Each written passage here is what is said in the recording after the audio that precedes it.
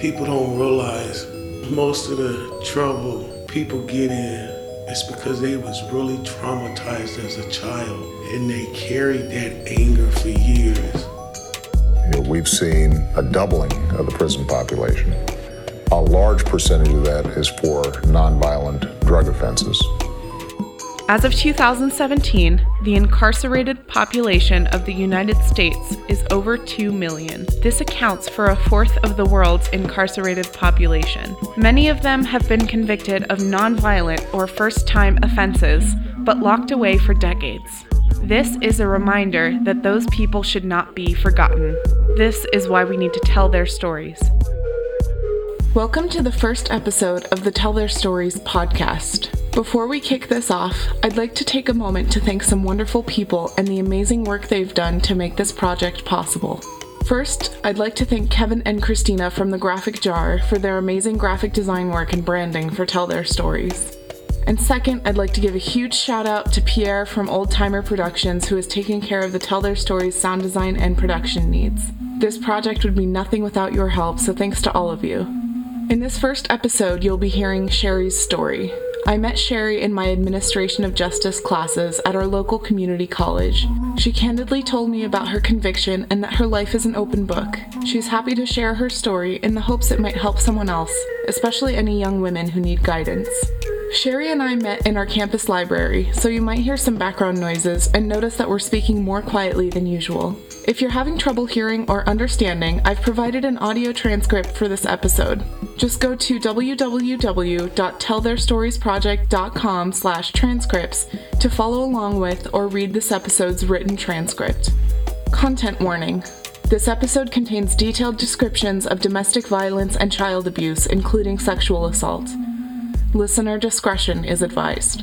I'd like you to start by telling us your name and a short summary of what exactly led to your conviction. My name is Sherry Drake.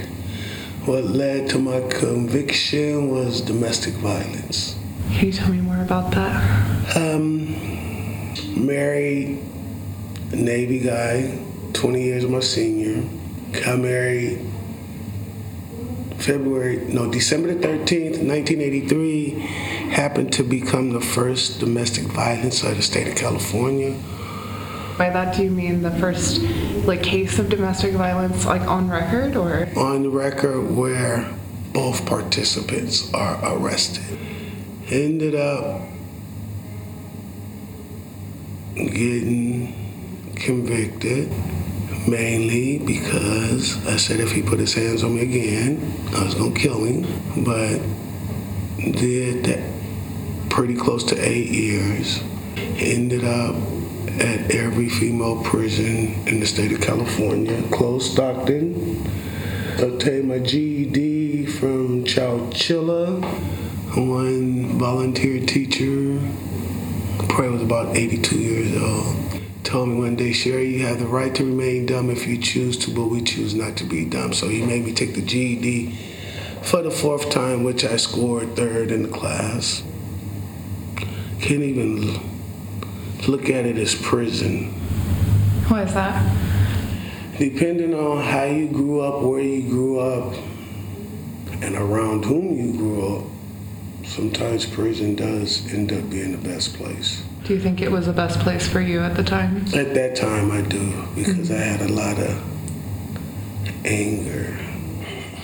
As you see, I still have anger, but it's a good anger because now that I have gotten older and things that I went through as a child, adolescence, can't blame it on the state, can't blame it on my mom as a single mother. She did the best she could.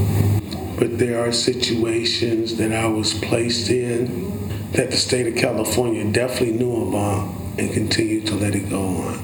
So I just thank God, as I look back, that I didn't kill my husband. If I had it to do again, I would do it. He just kept getting away with it. The restraining orders didn't work. Going to court didn't work. Now that I can think more clear, I took domestic violence, anger management. I took a lot of courses in prison to help me I understand my anger. So you served 8 years in prison? Yes. And do you think, because you said that generally you think that it was a positive experience for you? It was positive, but taught me how to live in a community. Taught me how to tolerate a whole lot. It also teaches you to turn the other cheek. But what I really learned is rehabilitation lies within oneself. Hell, I forgot I dropped out of school in the 10th grade, even though I got my GED in prison, but I didn't have nobody forcing me to go to school. Yeah. And I even think back on different accomplishments in my life, and I didn't have nobody to support me. Like my 8th grade graduation from Grange Intermediate in Fairfield. I walked from my house all the way to Fairfield High with my gown on. Nobody in my family was there. I didn't think about now. Going to Contra Costa College, making it to the state finals in track and field. Wow. At the age of 28. Nobody was there to cheer me on. Can you talk a little bit more about how you're back in school now and what led to you deciding to do that? When I came to San Francisco as a domestic violence, I had to go through a shelter for domestic violence. Was that after you were released from prison? Mm-hmm. Mm-hmm. And this was for single women with children. But when you haven't had children or lived with children in a while, that don't work. So I graduated out of there and I went to another shelter for safe seeking. It teaches you how to be safe in relationships and stuff. And I, matter of fact, was one of the first people graduated out that program that they started in San Francisco. Took a job in the Tenderloin and just started seeing history repeat itself all over again. Little girls. You look at their eyes. Eyes have no soul. You can tell they have been violated. If it happened to me, it's happening to her.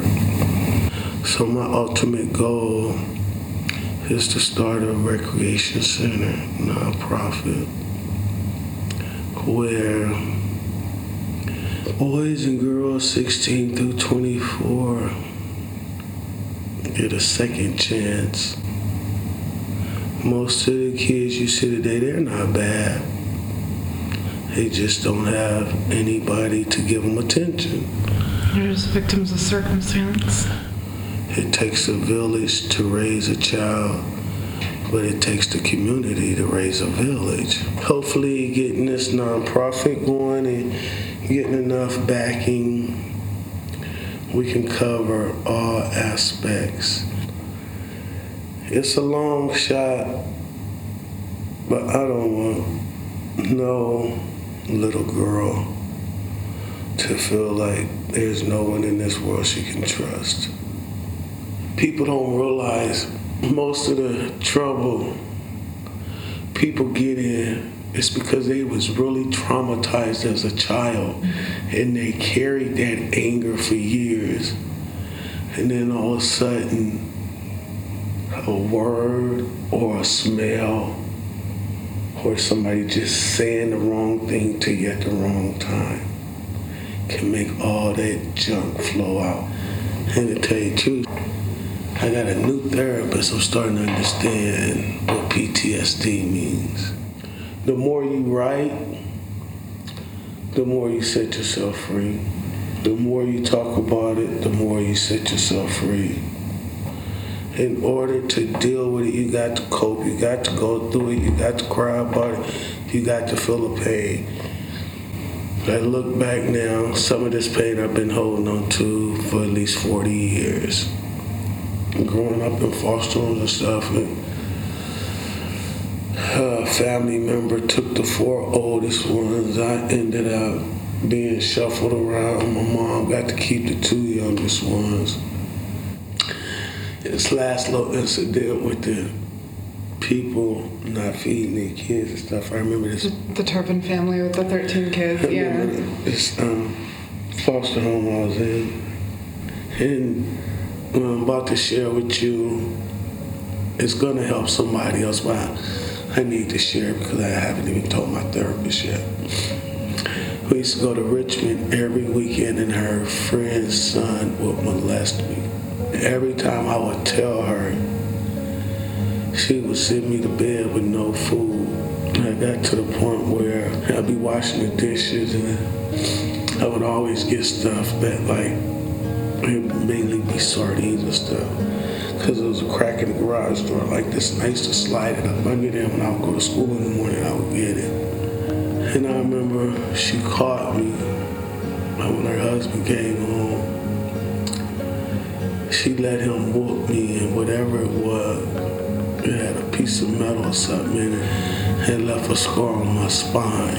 Even though they took me up out of there, there's some things you just can never get back, you know.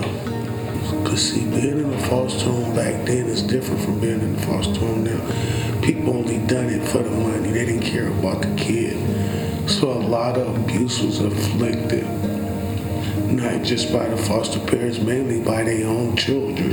And being around the young people here, going to school with them and stuff, it helps me to cope with things that's coming up in my life today.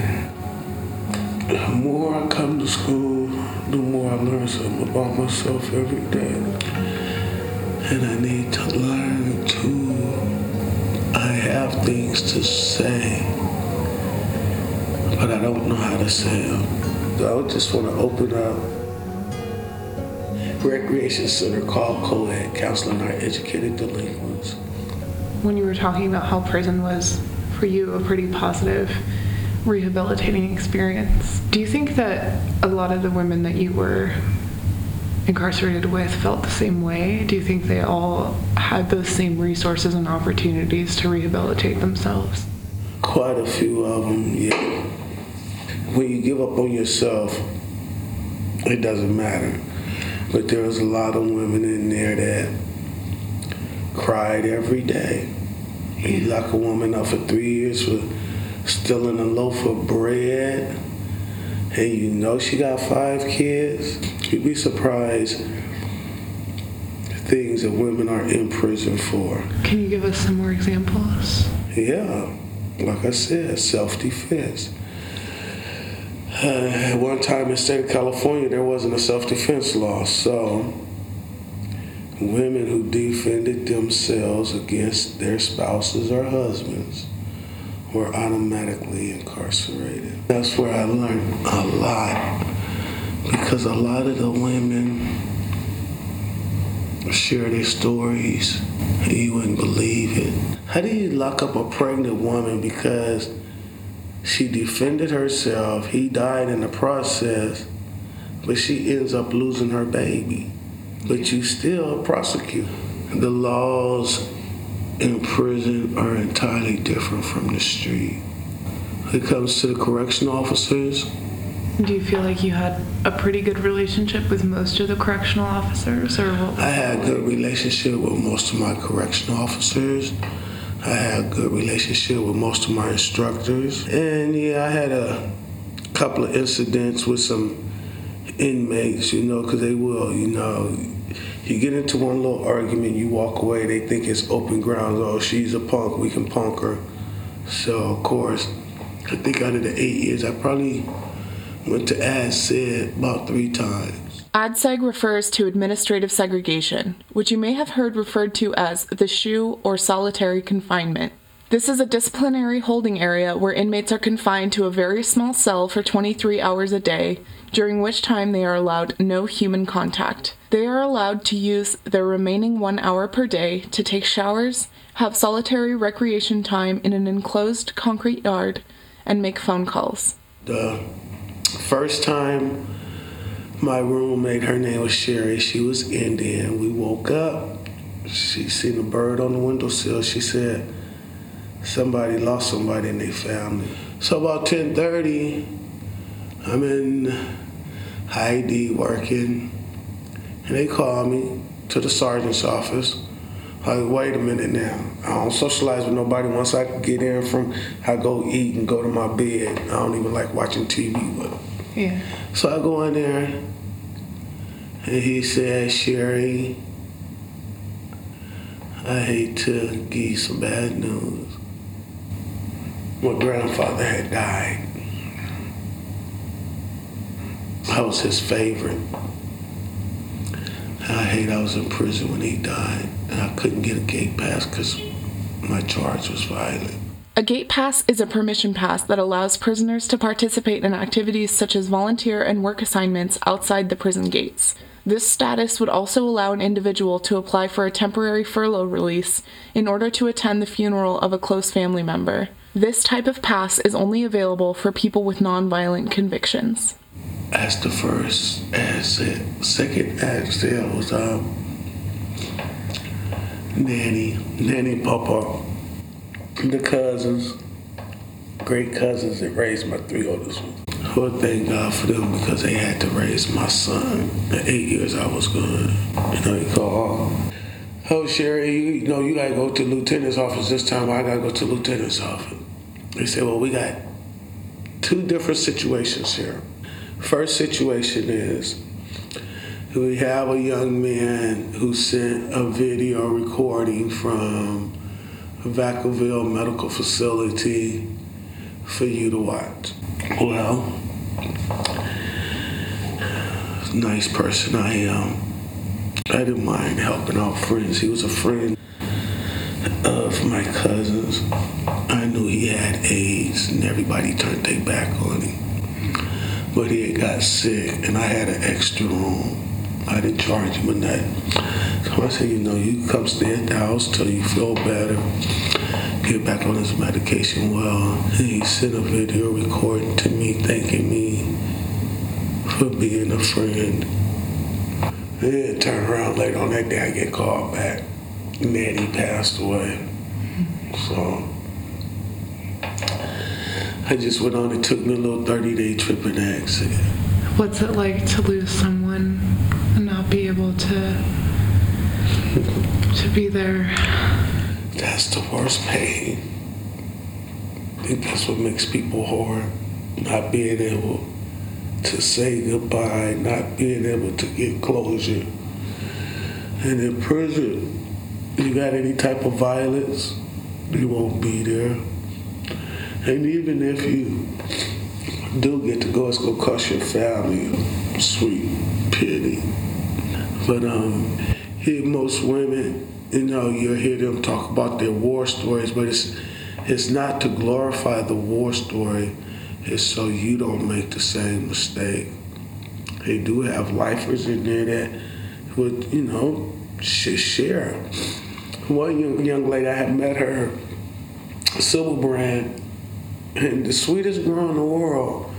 She got out and came back. By the time I got to prison, she had already been in prison 5 years. She got convicted 18 of murder.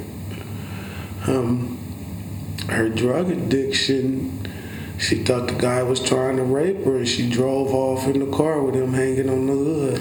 And I met a couple that told me, their PCP experience. One beat her brother to death with a baseball bat while she was on PCP. I'm working on trying to get my file expunged now, and it's hell. Because like I said, at that time they didn't have no self-defense law.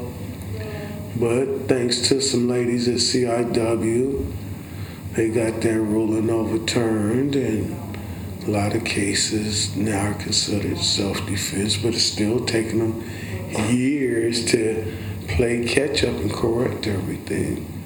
But I do know a lot of ladies that's in prison now at that time in their life. They probably wish they had done things different. I don't regret the mistakes I made. I wish I just had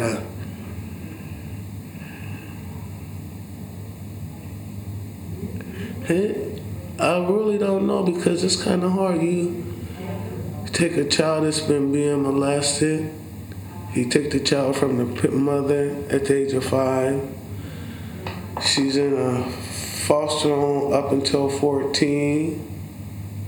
She's pregnant at 15 and a half.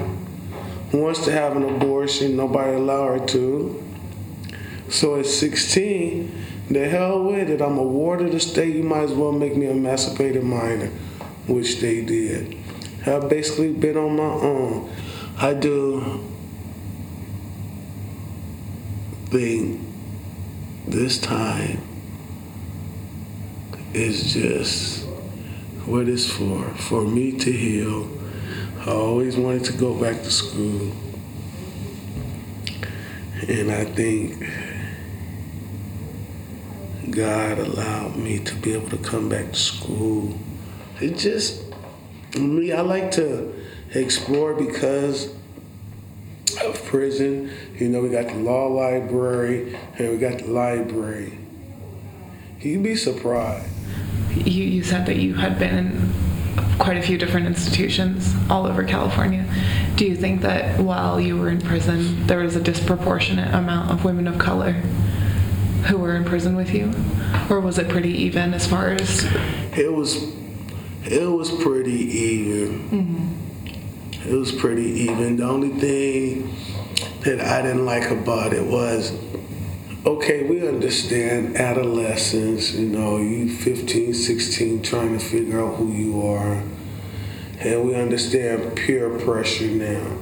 Peer pressure has driven people to commit suicide. Peer pressure has driven people to OD. And that's something that the state of California don't realize. When you take a 17-year-old, okay, it might have been murder, but you got to look at all the aspects that led up to this child wanting to kill somebody. But you're going to stick them in a prison where all that anger and bitterness going to develop over years. And by the time they get 25, she's swept down. They I seen it. I was, like I said, I was part of the U-Turn program. And the ones that I'm gonna tell you something, the ones that you really scared, and you're scared to mess out of them the ones that came back, because they like challenges. Well, I think we're getting close to the end here. So I just want to ask you one last question before we wrap up. If you could change anything in the criminal justice system, and you had to pick one thing, let's say, what do you think you would do differently? Women's rights. Women's rights. Can you be a little more specific exactly what that means? When it comes to domestic violence and self-defense, with domestic violence, the woman's traumatized, the children's traumatized. She got to pick up where her kids know is home, go live in the shelter. Kids getting more traumatized because they're living with a bunch of kids that's traumatized. That would have to be corrected. And self-defense. I look at just from me working and the times that I was sexually harassed, I could have stopped it right then and there, but sexual harassment wasn't a big issue back then. Now it became a big issue because it got out of hand. Yeah. We always wait. We'll introduce something into the community, but we always wait till it blow up in our faces before we try and correct it. And I think there was two things: women and self-defense and domestic violence. We have come a long ways. We're taking over the workforce and everything. We're that awesome mom, housewife, homemaker, the whole works. But domestic violence is tearing women apart. And I don't never want to see a woman feel like they got to kill their husband in order to be safe. And that's what it's getting to now, because they're not really doing nothing. What? $2,000 from victim crime to move to another city, but I just had to uproot my whole family. Sure, yeah. And they don't look at that. They look at why spend money. Yeah, there's not enough resources for the In the victims. city, yeah. And mainly the kids, because this little boy seeing his father beat on his mom, this little girl seeing father beat on the mom. Mama, why you letting daddy beat on you? What do mama say? I can't just up and leave. I really don't have a source of income to take you guys where you be safe and stuff. So a lot of times we tolerate it. I understand the woman she's the one being hit on, but you have to make up in your mind, point blank, first time, last time.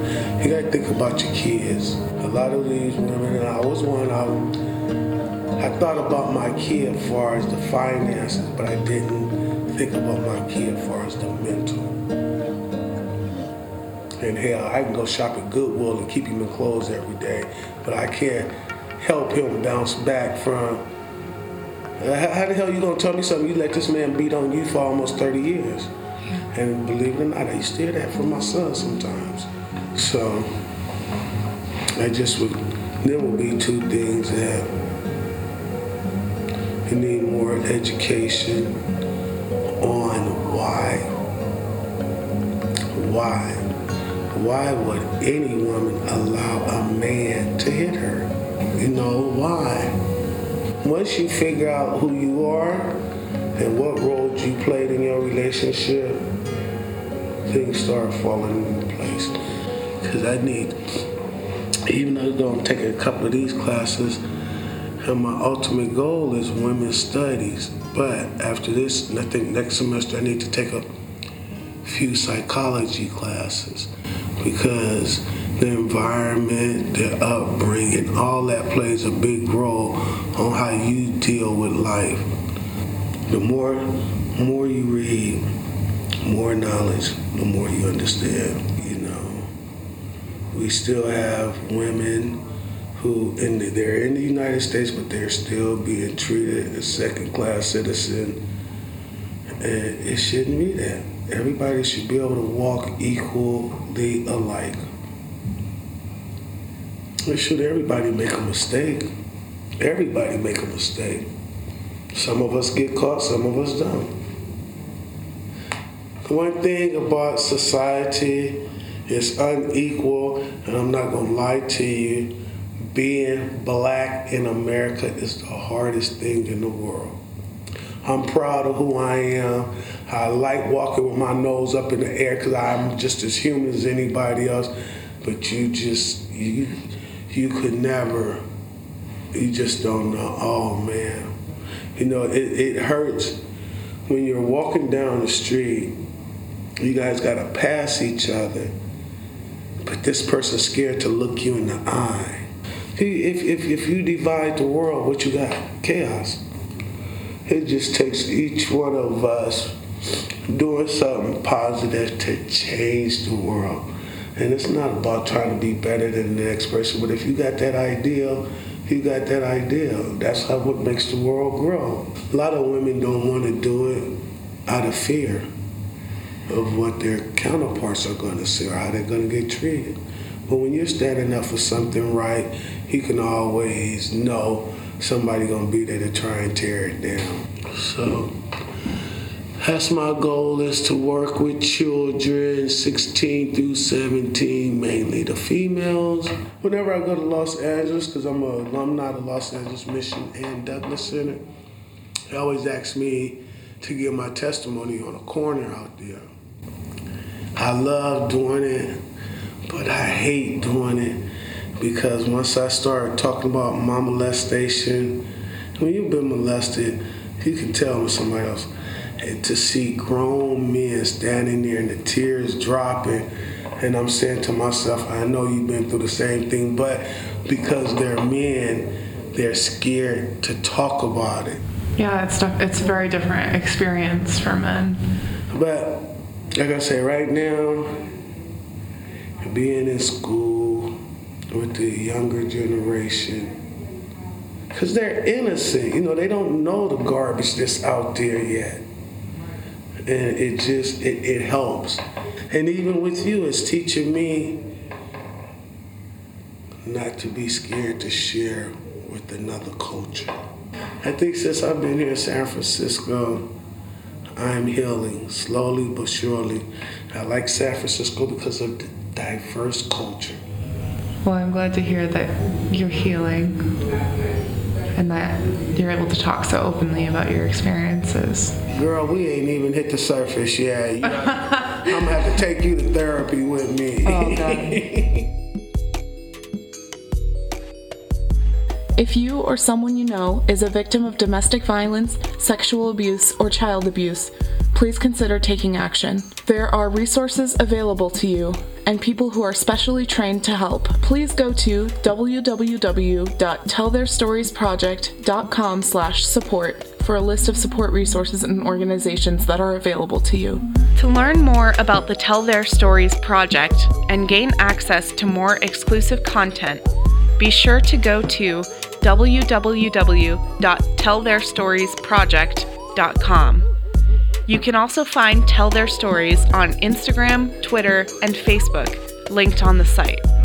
If you're interested in telling your story, please visit www.telltheirstoriesproject.com/contact.